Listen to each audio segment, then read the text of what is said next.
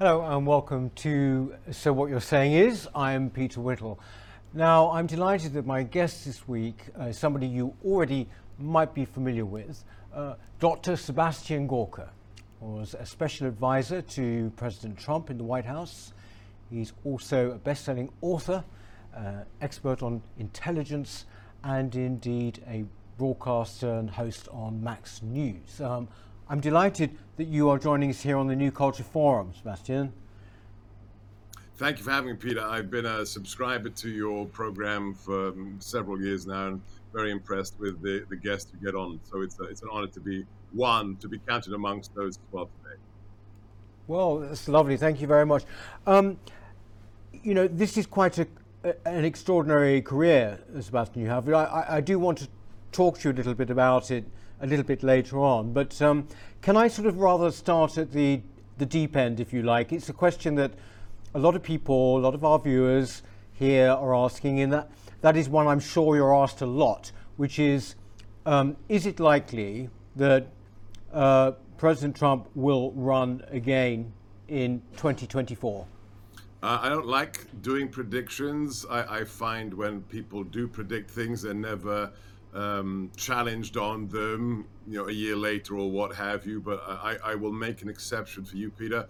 Yes, he is running. I have absolute, utter certitude. Everything he has done in the last 12 months makes that obviously clear. Right now, Yeah. having spoken to those who've spoken to him recently, the question is the date of announcement. When will he declare? Will it be before Labor Day, after Labor Day? Will it be before the midterms in November, the election, or after? But I guarantee you right now, if he is breathing, if he has a pulse, he will be running in the election for 2024. Right. And I mean, there is a sort of, there has been much comment on the situation, general political situation in America, which means that, possibly one candidate could sort of not accept the result, or whoever that might be. Do you think that, first of all, that's a possibility, but also would it sort of lead to a really combustible situation in America if that happened? Well, we already have that combustible situation. Recently, a 22-year-old man was arrested outside the private home of a Supreme Court justice who had planned to murder him and his family, was armed with a handgun, zip ties to immobilize them, a knife. That individual was there to kill Justice Kavanaugh because of the decision on the Second Amendment and the Roe v. Wade abortion decision. So the combustible situation is here. We've had Black Lives Matter and Antifa responsible for more than 600 riots, $3 billion worth of damage done to the nation, more than 40 people killed on the streets of America for quote unquote social justice, Peter, and more than half of those individuals were of the minority, were black, like retired police captain David Dorn, who was gunned down trying to protect his friend's shop during one of these BLM riots. So we're already there. We're already at that point of violence being normalized by one side, and it's not us, it's not the conservatives, it is the left. To your other point about not recognizing the results of election, well, that's already happened. I was in the White House serving for a president who had been elected by 64 million Americans. And for 4 years incessantly, the Democrats and their lapdogs in the mainstream media said, oh, it was a stolen election, Russian collusion, Facebook this, Facebook that. I mean, we're already there, Peter. So the question is, how crazy will the left become? Or will it, look, let's put it in a historic perspective. I don't like Bill Clinton. I think he's reprehensible in his personal life. But at the end of the day, Bill Clinton was a pragmatist, and when he was the head of the Democrat Party, he reined in the crazies. He actually stole a lot of very sensible policies from Newt Gingrich, the then conservative Speaker of the House. Today, I challenge anyone to name me one person on the left in America in a position of leadership. I don't mean a governor here or a mayor there, but somebody who has national podium and prestige, who's reigning in the crazies. There isn't. When we've had 2 million illegal aliens allowed into the nation because of the policies of this White House, when we've got a Supreme Court Justice nominee who, during her confirmation hearings, as a woman, is asked by a female senator, can you define the word woman? And she laughs, ha ha ha ha, ha. I'm not a biologist. The crazies have taken over the asylum, Peter. Yes, yes. Do you, I mean, where do you see this leading, Sebastian? I mean, in the sense that, you know, you say they've taken over. We've got a not dissimilar situation in Britain, although I would say that America seems to be in a slightly more developed situation. I mean, it seems to be more acute. Yeah. You also have a president now who aids and abets it seems to me. Yeah. And so, what, you know, do you see the election, the forthcoming election, whether it be in November or indeed whether it be in 2024, are those the only ways in which this can be turned around? I mean, you know, it's not going to happen on its own, is it? No, sadly, the elections won't be enough. You know, I want President Trump to win because I think he's the only person who can finish the job that needs to be done in terms of what we call here draining the swamp, getting the non-representative bureaucrats out of those positions they've bedded themselves into, who think that the writ of the people doesn't matter. So we have to have, you know, a serious house cleaning exercise. But it doesn't. If any Republican wins, there will be gnashing and wailing of teeth, wailing and gnashing of teeth, and there'll be riots and there'll be bloodshed.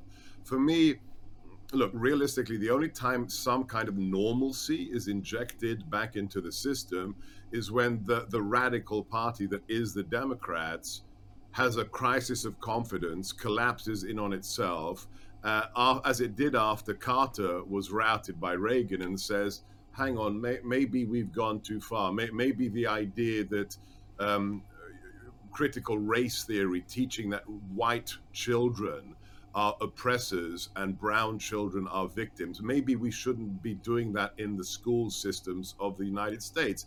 There has to be a point at which there's self-reflection and they say, okay, we need to represent the American people. I think it's similar to what happened in the UK.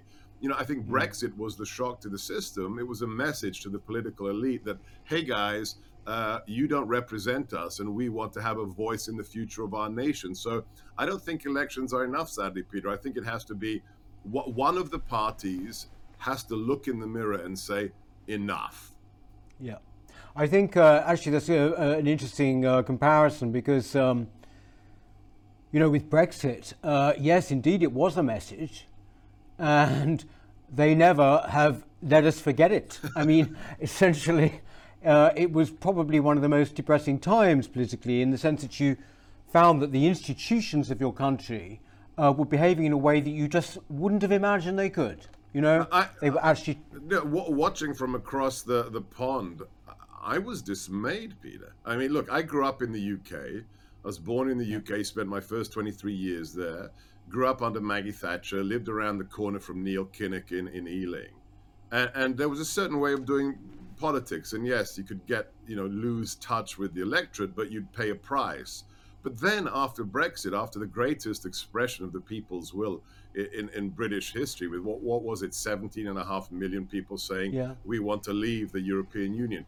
Afterwards, what we witnessed in the ensuing, 3 years, every element of the establishment said, we don't care. From the BBC to the House of Commons to the House of Lords to billionaire lawyers who actually said into the camera, I don't care, we're going to stay in the EU.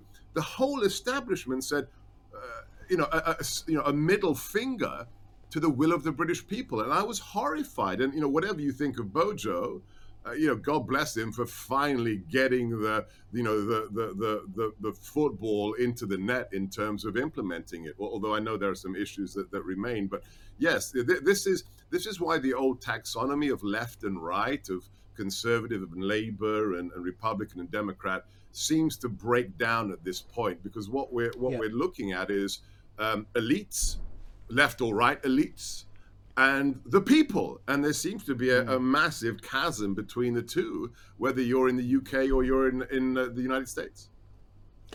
Speaking of elites, it was interesting this morning in a paper here, the Daily Mail here. Andrew Neil, the broadcaster, wrote a piece about the New York Times and indeed, the New York Times attitude to Britain and the fact that we seem to be singled out for absolute opprobrium as being this racist, rat-infested hellhole. What's happened at the New York Times, or is this just emblematic, Sebastian, of just the elites we're talking about?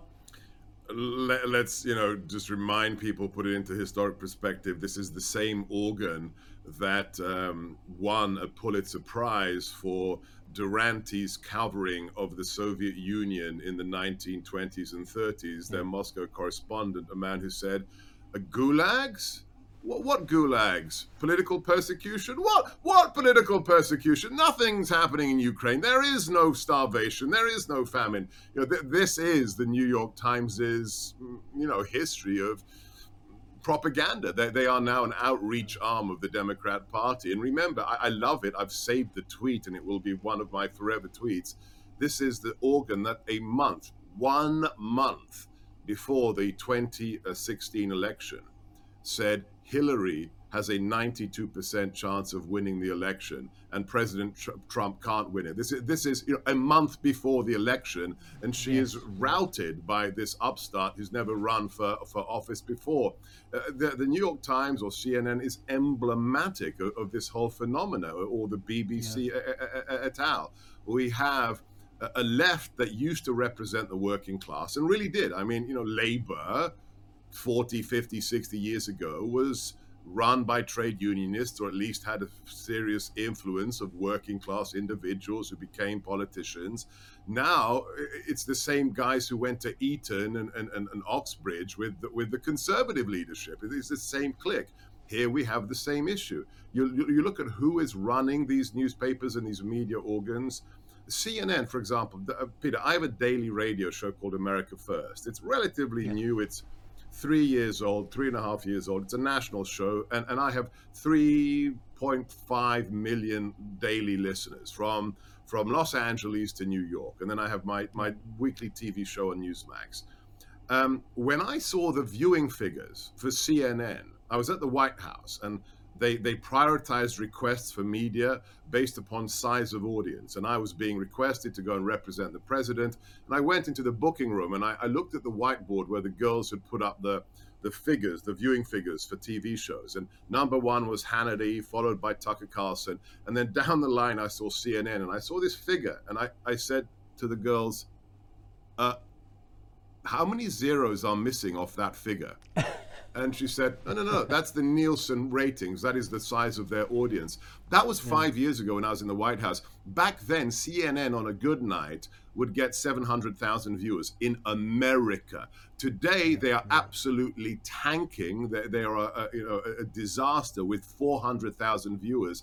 That's less than 1%. That's less than 0.5% of the population. So we give them too much credit on the one hand, but on the other hand, they're massively influential. So look, my philosophy is the same, and it goes for the lambasting of the UK by the New York Times.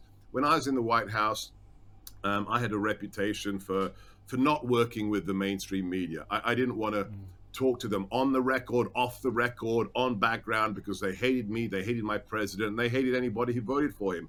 And I said, if the Washington Post or the New York Times writes anything nice about me, the Trump voters should ask for their money back. So it is if they are trashing you, Peter, if they hate the UK, excellent. That's a good yardstick. Well, that's very comforting to know. When it comes to this president, Sebastian, I mean, here, it's very sort of easy to mock at the loss of memory and all of this sort of thing. But at the same time, it does take me back. I can remember President Carter, Yes. and the general display of a kind of weakness which seems to be across the entire administration. And I wonder, what is the future for them? Not that you should care about it, but what is the future for the Democrats? Well, I do care about it because I don't want a one-party state. My parents suffered under communism. My father, at the age of 20, was arrested, tortured by the Hungarian secret police, and given a life sentence. So my family has lived under a one-party, an extreme one-party regime. So I don't want that. I want healthy. We have a system that really precludes third parties, but I'd like both parties to be relatively healthy. So let's be historically accurate. When America, and I'm not an interventionist, I served a president who wasn't an isolationist, but he wasn't a neoconservative isolationist. But our message was very clear. I stole a line from the Marine Corps that I've worked very closely with when we were in the administration. I said, now that we are in power, if you want to understand America, I've stole this description from the Marines: no better friend, no worse enemy. If you're our enemy, you will be in trouble, and we demonstrated that. If you are our friend, like Israel or the UK, we will treat you as our friend. When America is weak, or America is run by people who hate America, and that's the sad truth. I mean, when Obama came into office, the first official thing he did, and it was labeled as such, was an apology tour. He traveled the world apologizing for America's whatever, post-colonial, racist, what have you. If you're run by people who don't like whatever it is, the country or the corporation, then the corporation or the country suffers. And when America is not robust in its presence, then bad things happen. Why? Because bad actors fill the vacuum. When did Russia invade Ukraine for the first time? When Obama was doing his apology tour, when he was apologizing for America. That's when the Crimean invasion took place. Why did they invade now? It's very clear they invaded because in August of last year, what happened? President Biden surrendered Afghanistan. He ran out of there. He said, Al-Qaeda's gone. He left more than $83 billion worth of weaponry there. We had people clinging to the outside of airplanes. I mean, it made Saigon look like a walk in the park. At least in Saigon, it was only one helicopter off the roof of the embassy. Here we have thousands of people invade the Bagram Air Base. And then what happens? The KGB colonel in the Kremlin says, okay, guys, roll the tanks. Let's take Ukraine. This is what happens when America retreats. So how do we solve this? We have a healthy Democrat Party, but I can't solve that. I mean, look at JFK. JFK, this Camelot-like Arthurian figure for the Democrats. He wouldn't be allowed in the Democrat Party today, Peter. Hardcore anti-communist, pro-national security, served his nation in the Navy. He'd be excoriated. That is their erstwhile heroes. So we need two healthy parties, but it's up to the Democrats to fix the Democrat Party.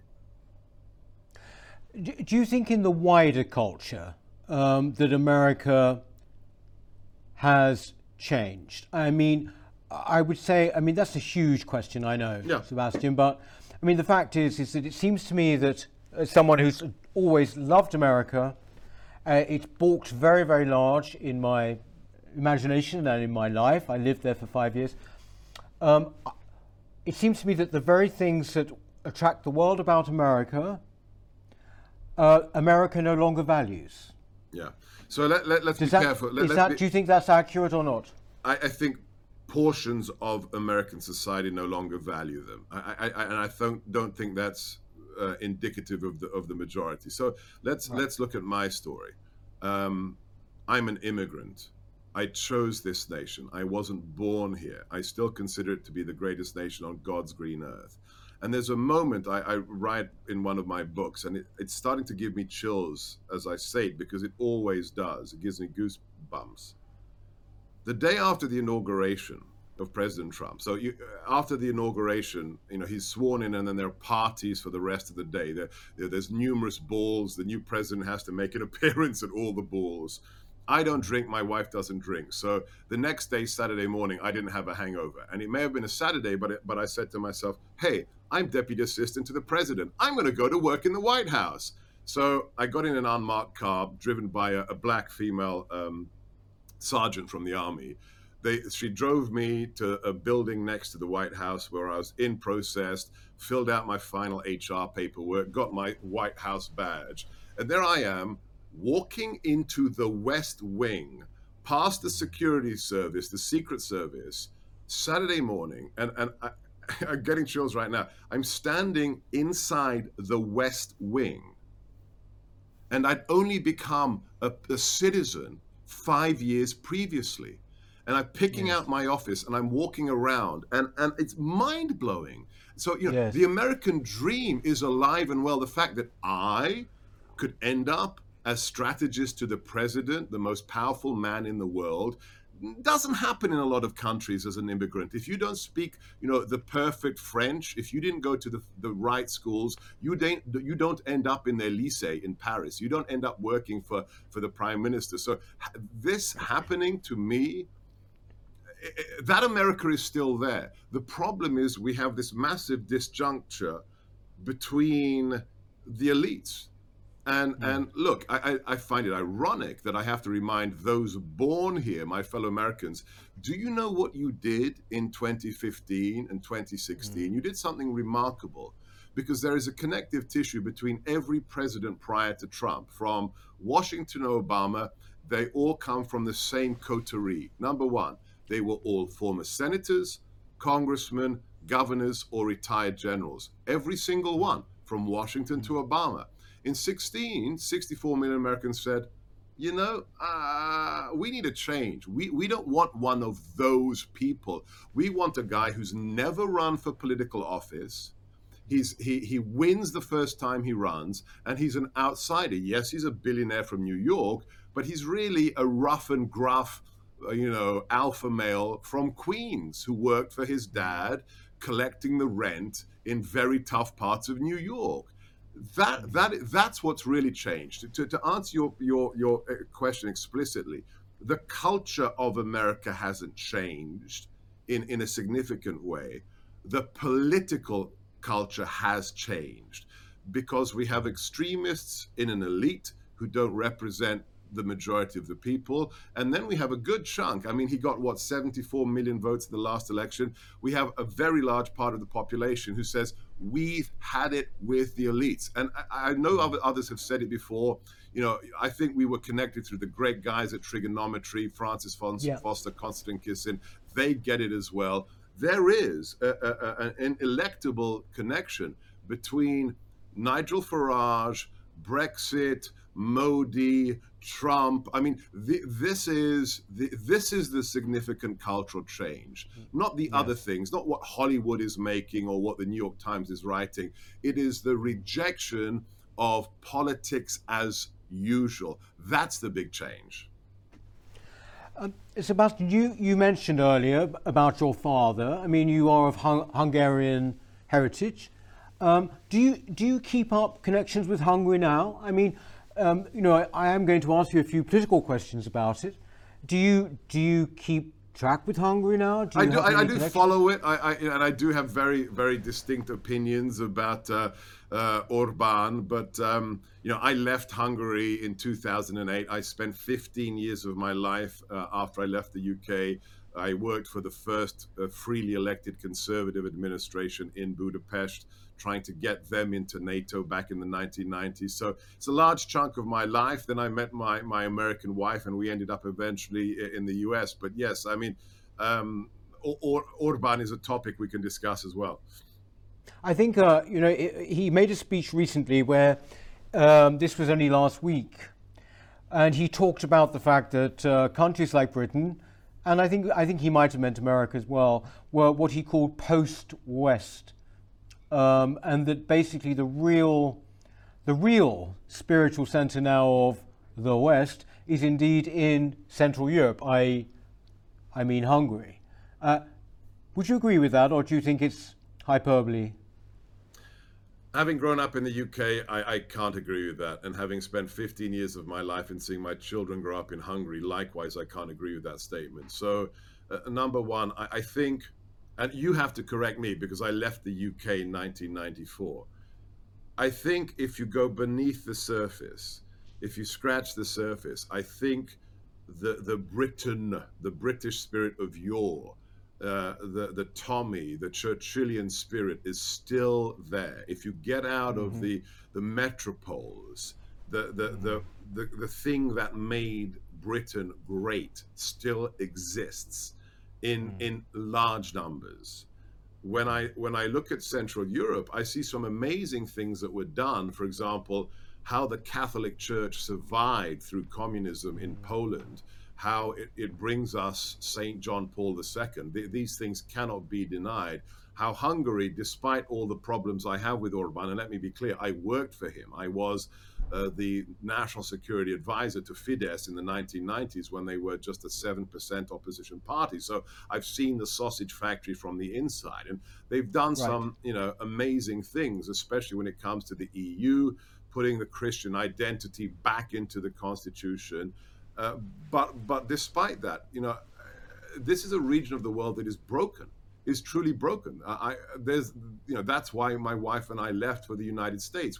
We saw what 40 years of communism did to Hungary, and there's an apocryphal saying that's accredited to Kádár, the dictator of what is called Gulyás communism, that softer form of communism that Hungary evinced during the Cold War, which is very different from Ceausescu's Romania or the Stalinist East German regime. And he was asked once by a member of the Politburo, why do you permit this softer form of socialism? Why do you allow, you can't have a big company in Hungary, but you can have a little shop and you can make the profits from your shop. Why do you allow this kind of quasi-softened communism? And Kádár is alleged to have said, it is far efficacious to slowly bend the spine over time than to try and snap it at once, because that's when they resist. Yes. We saw that crushing effect on the soul of a nation. The idea that Orban has created this apotheosis of Western Christendom in Hungary. Sorry, Victor. Why is the guy who fixed your plumbing when you were a nobody in Olcsú Doboz, in the village where you grow up, why is your plumber now the third richest man in America?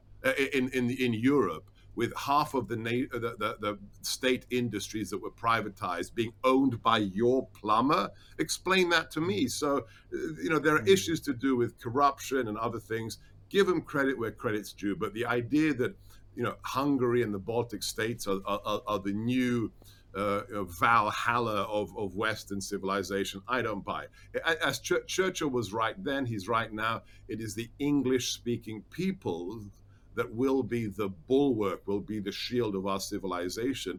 We just have to find our courage again. We have to not respond to things like COVID the way we did. I am absolutely clear on this. I've said this on my show for 2 years now. The biggest challenge, whatever issue you care about, freedom of speech. Here in America, I'm a big Second Amendment guy, the firearms, freedom, whether it's media, big tech. I don't care what your pet rock is, what your key issue is. The one thing we lack the most is courage. The idea that they shut down businesses, they masked us, and very few people said, no, I am a free man, I'm a free woman. That's what we rediscover. When the English-speaking peoples find their courage again, it will be the UK, it will be America that will lead the way. This is the problem, though, surely, which I think you alluded to there, is that when this all happened during lockdown, during the pandemic, people were remarkably compliant, weren't they? I mean, I remember in Britain, I had this kind of vision. You talked about the Churchillian spirit there. I had this vision of Britain being very truculent when it came to standing up for its rights, and that was nowhere to be seen, apart from what I'd say about 20% of people, maybe. Yeah. I mean, didn't that surprise you? It was tragic. It saddened me as an immigrant to a country that was built on literally rugged individualism, the pioneer spirit of the guy with his musket going out west with nothing except, a bag of beans, that we just acquiesced. I mean, we had a couple of stories when everyone except Amazon and Walmart were mandated to shut down. We had one female restaurateur in California, one gym owner in New Jersey who said, "No, I'm not shutting down." And these two stories became national news items. And I thought to myself, hang on a second, this is a nation of 320 million people. It shouldn't have been two stories. It should have been tens of thousands, hundreds of thousands of business owners who said, "No, sod that. I get to feed my family. My employees get to feed their children. I'm not shutting down." So yes, I was horrified, and I think we've learned the lesson. I dearly hope we've learned the lesson, and we shall see. Look, there are already rumors that the monkeypox thing or COVID variant Epsilon Beta 12 is going to be used as some kind of excuse for another shutdown or maskings or mail-in ballots for the midterms. And then we shall see. Then we shall see whether people will say, "No, I'm not going to work," or, "No, I'm not letting you shut down my workplace," or, "No, I'm not letting you mess with the way we run elections." So we'll see. I'm an eternal optimist. I think there's something in the American psyche that leans towards optimism. But yes, COVID was a very serious wake-up call. Yes, and also, yes, I think it showed all those sorts of things really about the state of the culture. There's no question about that. Sebastian, I'd like to ask. I mean, if you say you're absolutely clear about President Trump running again, would you be involved again? Look, if or is that an indelicate question? No, not at all. It's a tough question for me to wrestle with personally, because it's difficult. It's difficult. So I was a political appointee in the White House. My wife was a political appointee in the Department of Homeland Security. And I thought I had a requisite level of cynicism, having lived in Washington, D.C. for all those years. But I didn't. I was ill prepared. When I became a face for the president in the mainstream media, the knives came out. And it's one thing to attack me. I'm fine with that. I understand I'm a proxy for the big man. But when the vituperation is aimed at my wife, when one journalist writes 52 hit pieces on me in 6 weeks, when my 18-year-old son, who's in high school, has a hit piece written about him with the word traitor in the headline, really? It's tough. It's tough. If a president asks you to do it, it's not just an honor, it's a duty. So it would be very difficult. It would be probably wrong-headed of me to say no. But I don't think I want to be inside the machine. I'd love to advise the president, especially on one issue that I think is the burning issue.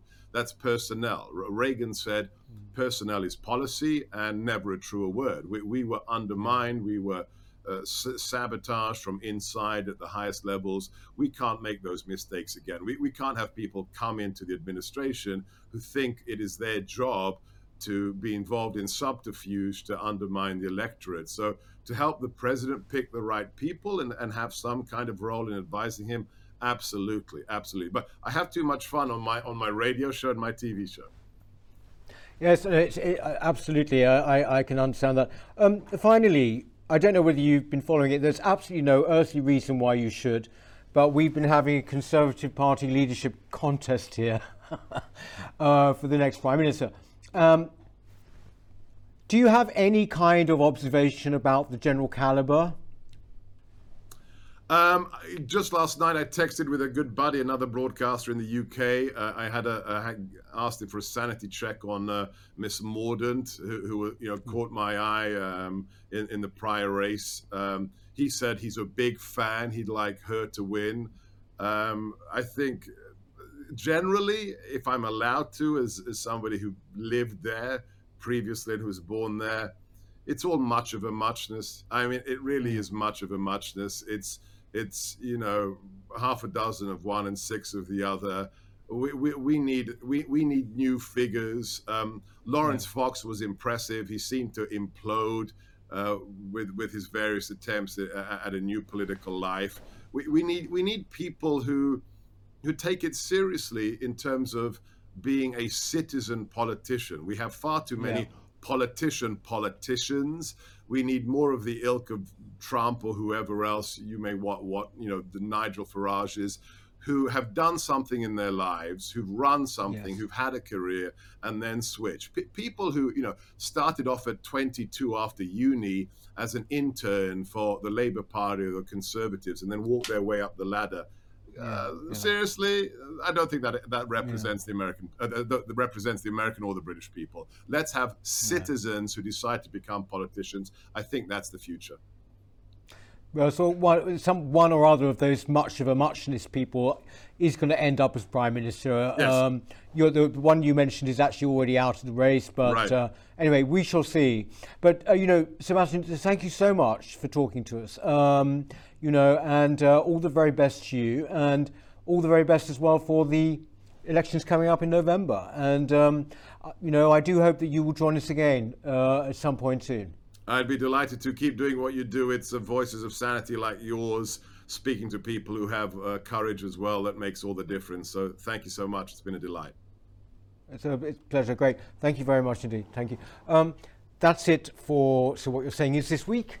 Many thanks to my guest, Sebastian Gorka, and we shall see you next time. Thank you. Hello. If you're enjoying the New Culture Forum channel and you believe in our mission, may I invite you to join our membership scheme at the link below or on our website, newcultureforum.org.uk. Our work is more important now than ever, and we have great plans ahead for the future, but we can't do it without your support. From as little as £3 per month, you can help ensure that we continue on our mission. As a member, you'll receive a range of benefits, including access to exclusive content, invitations to our private events, including here at our studios, free copies of our books, and much, much more, including, of course, our famous NCF mug. If you aren't able to become a member, then please help us by clicking this button and subscribing to our channel. It's completely free. Just remember to also click the bell icon so that you can get notifications when we post new videos. Thank you.